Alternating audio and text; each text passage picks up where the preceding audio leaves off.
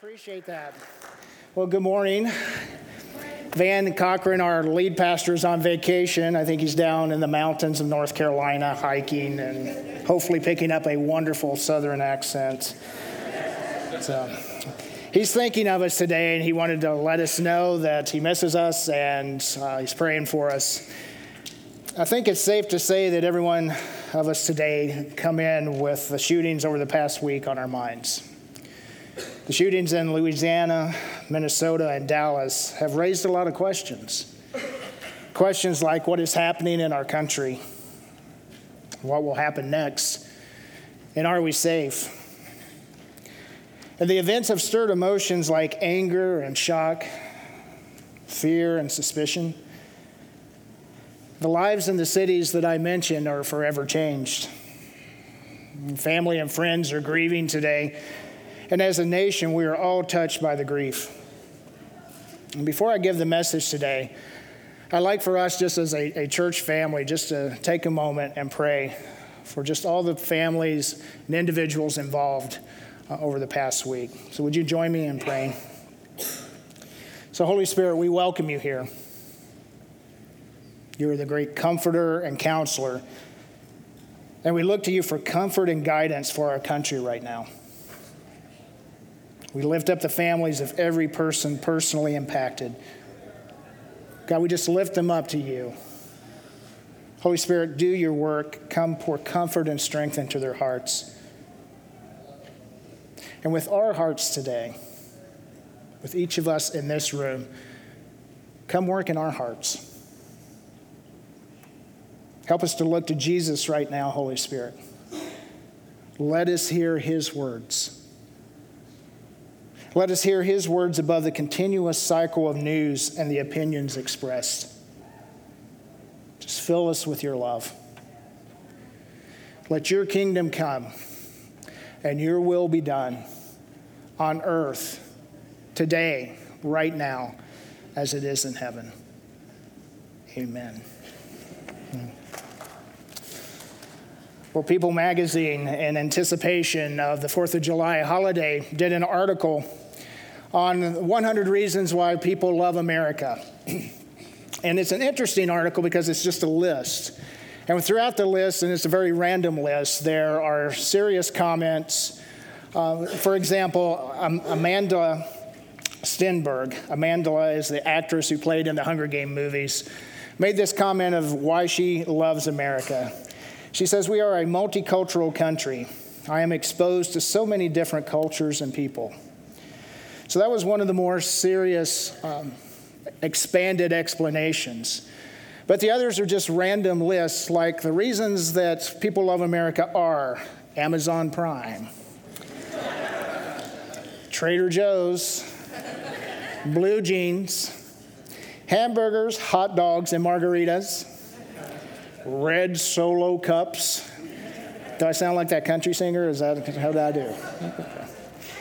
Pickup trucks, Kenny Chesney's stadium shows, Beyonce's Formation tour, biscuits, and the public library system. Now, as I'm looking over the article, I'm wondering, what about puppies? Are puppies anywhere listed? And then as I scroll down, it's like, oh yeah, they're under the stylish dog Instagram posts.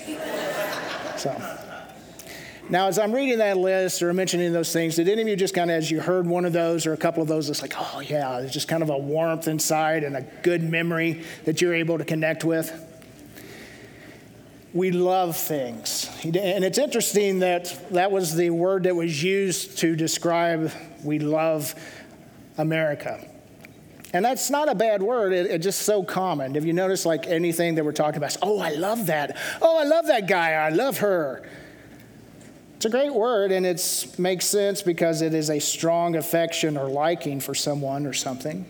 It's a great dictionary definition, that strong affection of liking someone or something. But love is a word that is so full of meaning that if it's overused, and we tend to overuse it, is that it almost cheapens the emotion, the intensity and the power and the amazement of its action and its experience. I mean, there's so much involved as we give is that we're impacted as we give that love, and as we receive that love, our lives can be so full. And spiritually, love expands to include experiences of freedom and change. It involves choice and determination that can be costly for the person giving it. I mean, I take a risk as I choose to love someone else because that person may reject my extension of love. I put my heart out there and that person may not want my love. We're in a message series entitled Designed for Dynamic Faith. And over the past weeks, we've been talking about as Christ followers, if we are born again spiritually and following Jesus, is that our lives become lives that are just full of faith. Is that we take risk time after time after time. See, God invites us into an adventure of faith or trust, and I would be using those words interchangeably. See, He invites us to take a step to trust Him. Then He'll invite us to take another step to trust Him more. And He says, well, let's go deeper into this adventure of risk-taking. Open your heart more. And as we take those steps, we just grow in this experience of faith. Believing, trusting that Jesus knows best what to do with our lives, it comes naturally to us. It's who we are. It really isn't a step of adventure. And it is a real step of faith because it's risky. To be able to love someone else and open ourselves to the possibility of hurt and rejection is a big step. It means work. I mean, when we think about it, love takes some investment, doesn't it? I mean, I actually have to think of how I am intentionally going to touch someone's life. I have to think through how I'm going to invest in another person. It means I may have to look at others differently and lay down my preconceived ideas. To be able to embrace the differences of someone who is culturally different than I am, who was raised differently than I was. Paul, a biblical writer, wrote to some friends in a city called Galatia. And Galatia is in this adventure of lots of people following Jesus. There's this newness of life that's happening within them, and they're excited and they're sharing their faith. But there are some, like many of us, that were struggling because there was this familiarity of their culture. There was this familiarity and routine that they were in. That God was saying, I want you to step beyond what is known, the familiar. I want you to step beyond just the comfort. See, what was happening was that there were some people in Galatia that were really into the customs. If they observed the customs as part of their worship of God, that somehow they were considered more mature or growing in their faith. And one of the cultural expressions that many of the men were buying into is that they had to be circumcised. And Paul said, wait a minute. Not that important. Paul tells them, if you are a follower of Jesus Christ, it makes no difference whether you are circumcised or not. All that matters is your faith that makes you love others. All that matters is your faith that makes you love others. And I was preparing this message, my mind was filled with the events of this past week. I was thinking about Minnesota and Louisiana and Dallas. And even today, I'm feeling the sadness and the weight inside of just the events of the past week for the people that were killed, all the families that are affected, the pain they are feeling and the pain that we are feeling as a country. And I feel the impact of Paul's words today more intensely.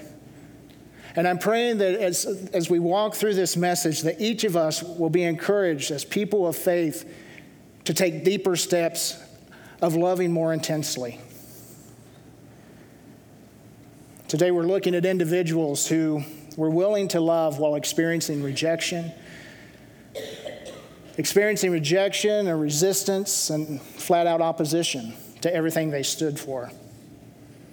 And the first person we're looking at is a man by the name of Hosea. Hosea was an Old Testament prophet who lived about 800 years prior to Jesus' birth. And he was living in a time of great economic prosperity. Politically, things were a little shaky with some of the other countries, but there was a lot of good negotiation going on. Hosea had a really nice life until this happened. Let's read Hosea chapter 1, verses 2 and 3. When the Lord began to speak through Hosea, the Lord said to him, "Go take to yourself an adulterous wife and children of unfaithfulness, because the land is guilty of the vilest adultery in departing from the Lord." So he married Gomer, daughter of Diblaim, and she conceived and bore him a son. I want to encourage you to go home and read this book this afternoon. It's a great story of love and hope. But you really have to stay with the story because there's this weaving in as God speaking or as Hosea speaking. The chapters are just filled with emotion and love and longing. And so there's this intertwining of God's heart and Hosea's heart. I like what one pastor says about the book. He says, Hosea reads more like a love letter, more like a peek into God's personal diary than a sermon, more like an exploration of God's heart than a journey through his mind. If the Gospels explore the meaning of God becoming human, then Hosea describes what happens when humans are allowed to see what it means to be God. So here's the context. Things are going really well in Israel.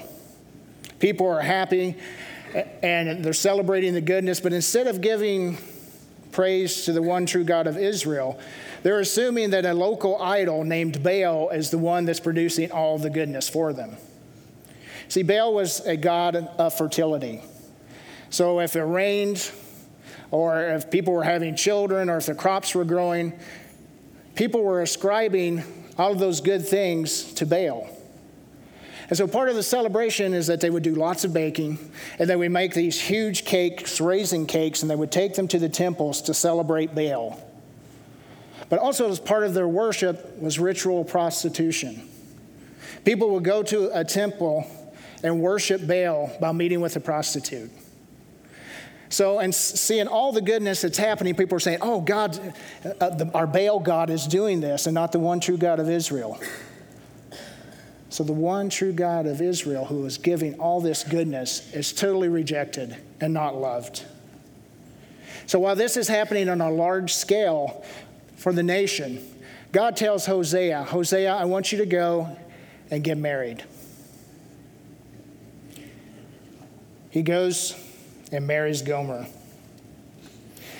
He goes to Gomer, and Gomer has a pretty shady past. So some scholars believe. And scholars actually debate, was she a woman who entered the marriage relationship pure and then later committed adultery? Or was she a prostitute prior to him marrying her? Or did she become a ritual prostitute at the temple after the marriage? We don't really know. But what we do know is that everything that Hosea stood for, emotionally, spiritually, sexually, she totally walked away from, and it broke his heart. Hosea and Gomer had a son together. She later had 2 other children, a son and a daughter. And the children do not appear to be Hosea's children. So Hosea has Gomer in her household, and then she leaves him. And for a while, he lives as a single parent with 3 children in his house. And he's longing for his wife. The 3 chapters of Hosea's pain, intertwined with God's pain over the nation of Israel, just weaves back and forth. And in chapter 3, Hosea is given this instruction by God. It says, the Lord said to me, go show your love to your wife again. Though she is loved by another and is an adulteress, love her as the Lord loves the Israelites, though they turn to other gods and love the sacred raisin cakes. So Hosea goes to Gomer and this guy's house. Can you imagine how awkward it was for Hosea to walk up to that door? To knock on that door and the other man opens the door and says, "What do you want?" "Well, I came for Gomer." "Well, she doesn't love you." "Well, I've come for her anyways. She doesn't want to go with you." And then Hosea says, "I'm ready to make a deal." And chapter 3 goes on to tell us that Hosea paid 15 pieces of silver and 7 bushels of barley to buy her. "And I told her that for a long time she would have to wait for me without being a prostitute or committing adultery. And during this time, I would wait for her." What do you think is happening right now in Gomer's heart? I mean, here's the man standing at the door who has loved her, has longed for her, who has come for her now in this place that she's living. Does he love me? And what about the guy I'm with right now? I mean, he's actually having a conversation about selling me. And here she is seeing this man that she's with that is willing to sell her back to Hosea. And so she is caught between this experience of, am I loved? And see, what's happening with Hosea is this whole thing of trying to sort out his love and his anger. And here is Gomer wondering, wow, this expression of love, but how can I still be loved? See, after chapter 3, Hosea's story, personal story, is never mentioned again. The rest of the book covers what happens in God's heart with the nation of Israel. But I think in those 3 chapters, there are some lessons that we can pull out, some principles that will help us as we walk through the pain of rejection. First, I think we have to be honest with our feelings. God and Hosea are just displaying lots of emotion in the first 3 chapters of the book. There's this anger, there's this shock, there's this longing, there's this love, there's this come back, and I don't want you back, but I really want you back, and if I could do this, but wait, I'm not going to do that because it's not loving. So there's this wrestling going on, but the feelings are expressed. And I think for us, it's so easy in our society is to receive a hurt, and then we'll say, oh, it's okay, we'll excuse it. Well, that really doesn't bother me when inside it's eating us alive.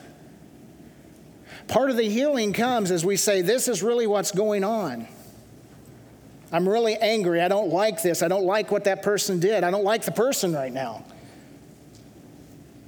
But as that we're able to admit that, healing can begin. Secondly, we can realize that we cannot control the outcome of other people's choices. We can't control the outcome of other people's choices.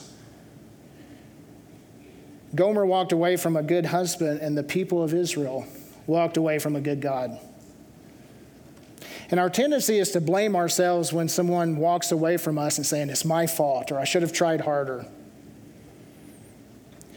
Now, granted, in a relationship, there are things we can do to improve, to keep investing, to keep adding to.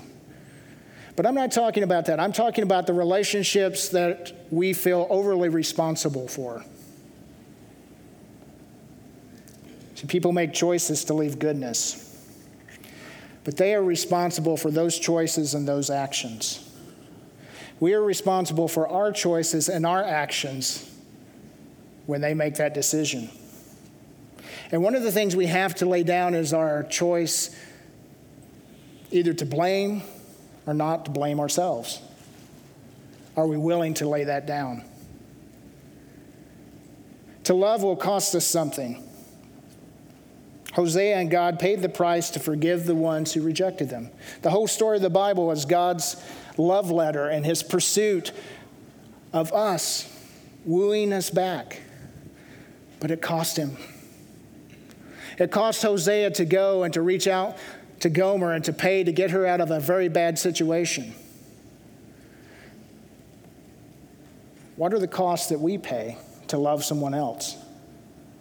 It can be costly because there's this choice we have to make to forgive. And forgiveness is that emotional thing in us and that choice within us that we wrestle with, that we have to lay it down, to lay down this right to punish. the right to make this person pay. We have to lay that down, but it can be emotionally costly. There's investment involved to receive someone back. Sometimes in a situation, at least for us, we may need to pay for a counselor to help us sort through things, or to go to workshops or groups to relate to people that can help us get out of situations and rebuild. It's costly. Sometimes we have to relocate to another area to get out of a bad situation. It's costly. Next, we have to set limits around behaviors that hurt us. Hosea set a limit with Gomer. Did you notice that when I read those verses? And here was what he said. We are not sleeping together until we deal with the emotional and spiritual fallout in our relationship. If we settle into this sexual relationship right away, we're not going to get to the emotional and the relational and spiritual pieces of our relationship that need to be healed. So we're going to wait. You see, he set a limit. For Gomer, sex had become an idol to her. It was her God.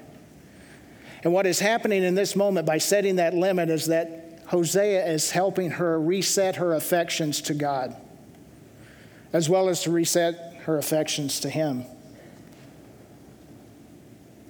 It was a tough choice he made. But he knew the work emotionally and spiritually had to be done for reconciliation, for them to come together again as husband and wife. It had to be done. And reconciliation is possible when we face the areas that are really, really tough and we face them head on. Years ago, I heard a teacher teach on what it takes to reconcile with someone else. And he says to reconcile is that each party has to be willing to reconcile.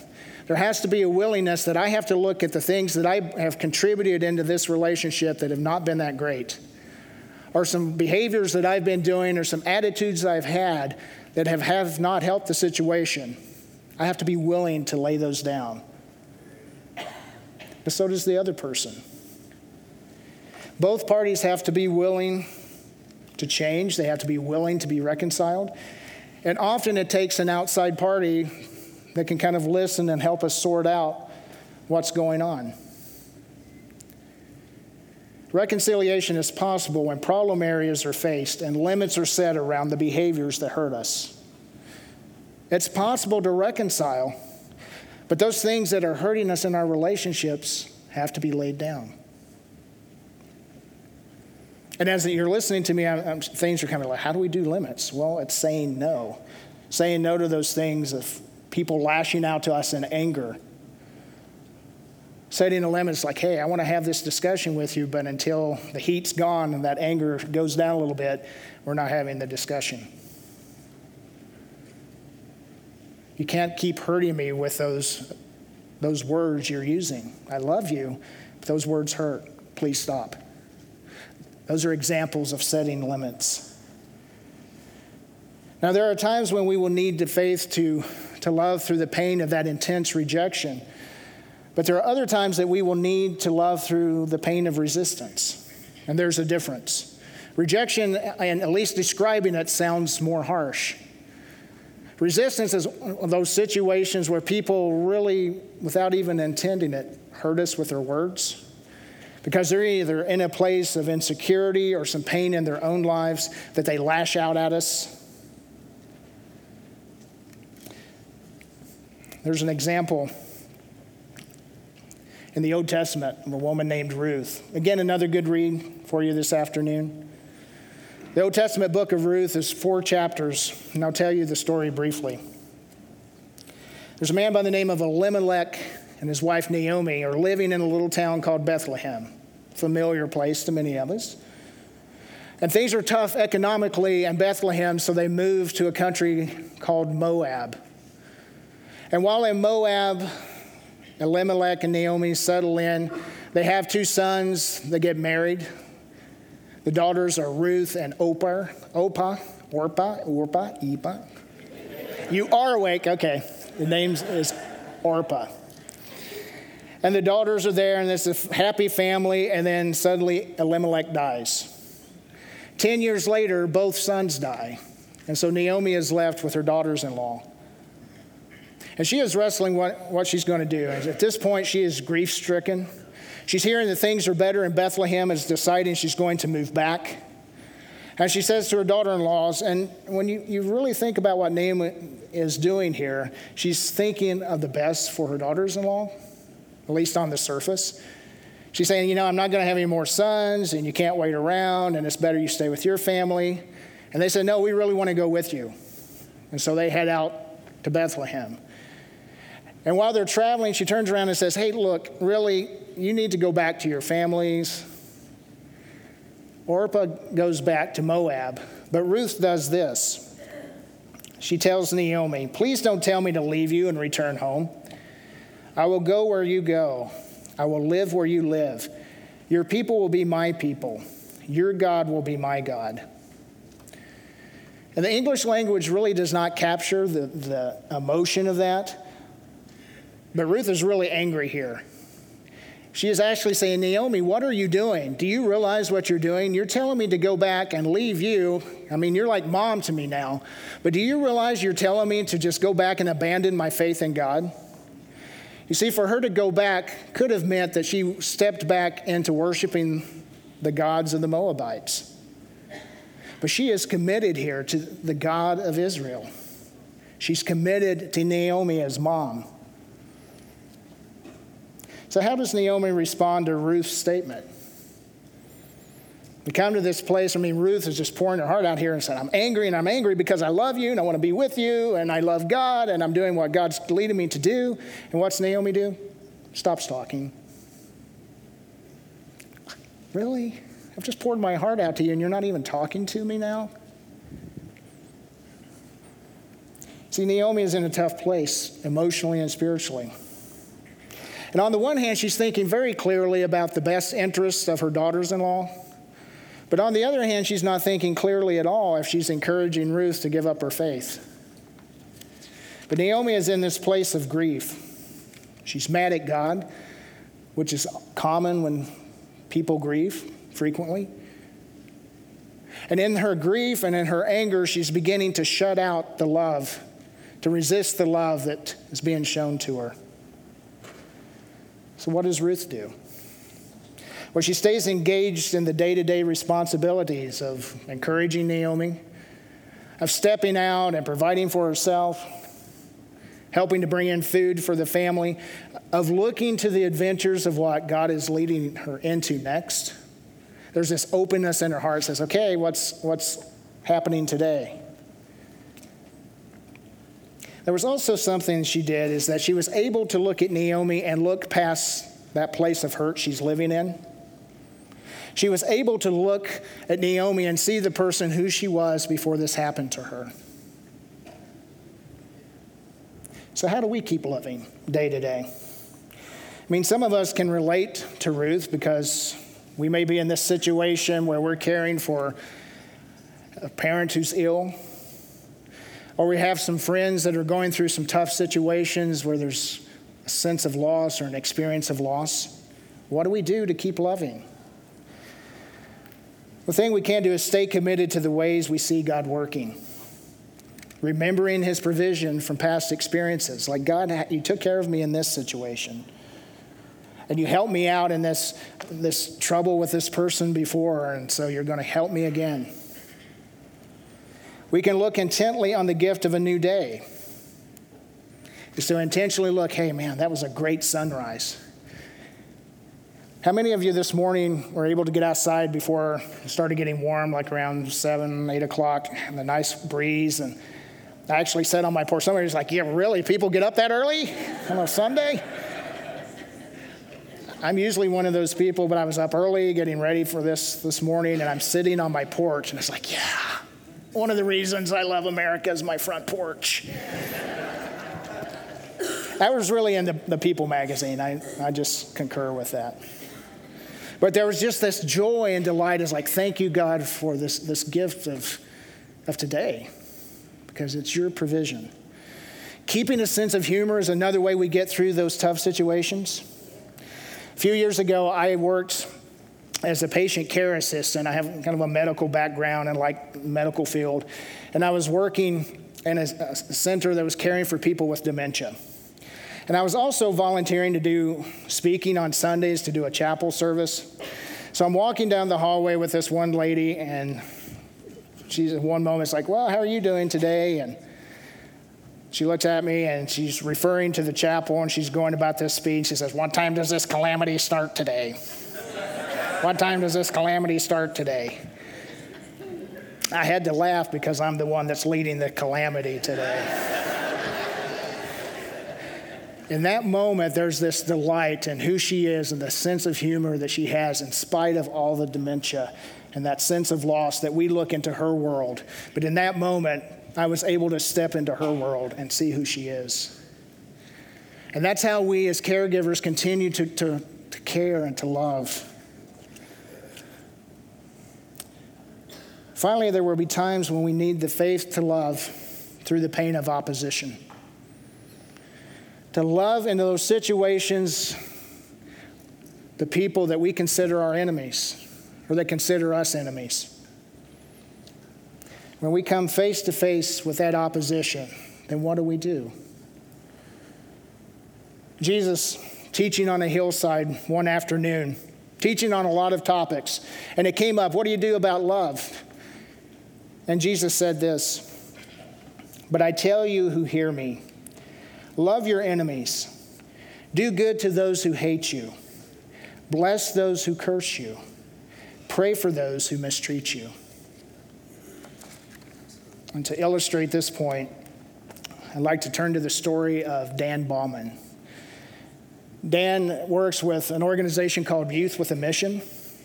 Wilson Cochran, one of our pastors, knows Dan personally. Some of you that have served with Youth with a Mission may know Dan, or at least Dan's story.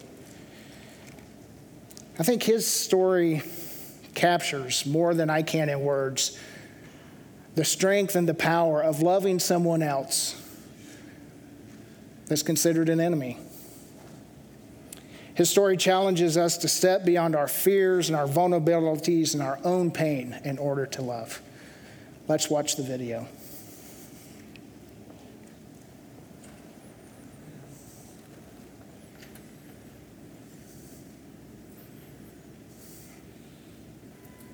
Throughout my life, I've seen God's goodness and seen the power of love. But one of the greatest times was when I was imprisoned in Iran. With 2 death sentences on my life in Iran a few years ago, I never knew if I'd ever get out.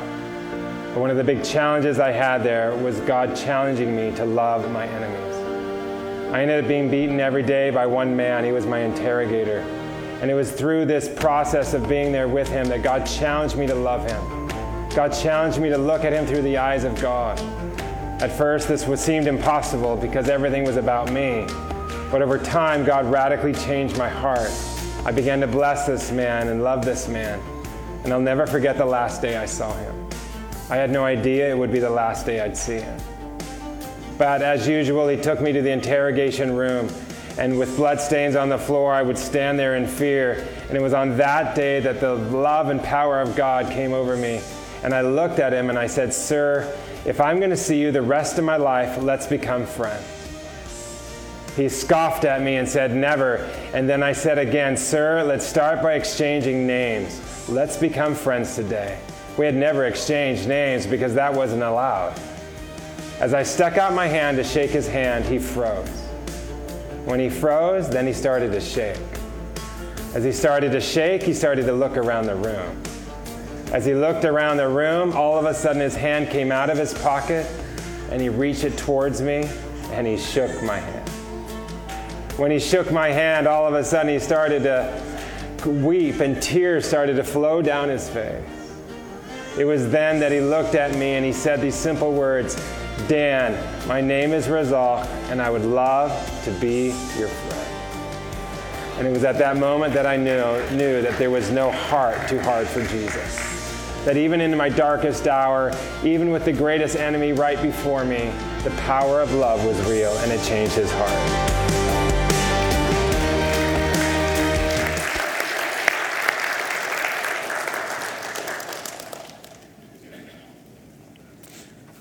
God has given us the ability to take a risk, to risk to love others through the pain of rejection and resistance.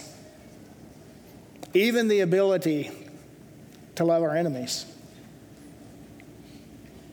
He has given us you, me, the power to love, to take the risk to stick out our hands and step into the adventure of love that God opens up. Are we ready today to commit to that for the rest of our lives? Are we ready to commit to that moment by moment? To take the risk as well as the adventure to love? Let's pray together.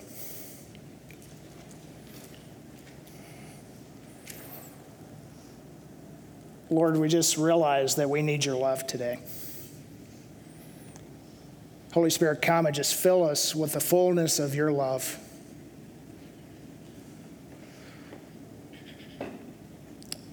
Many of us come in here today experiencing that rejection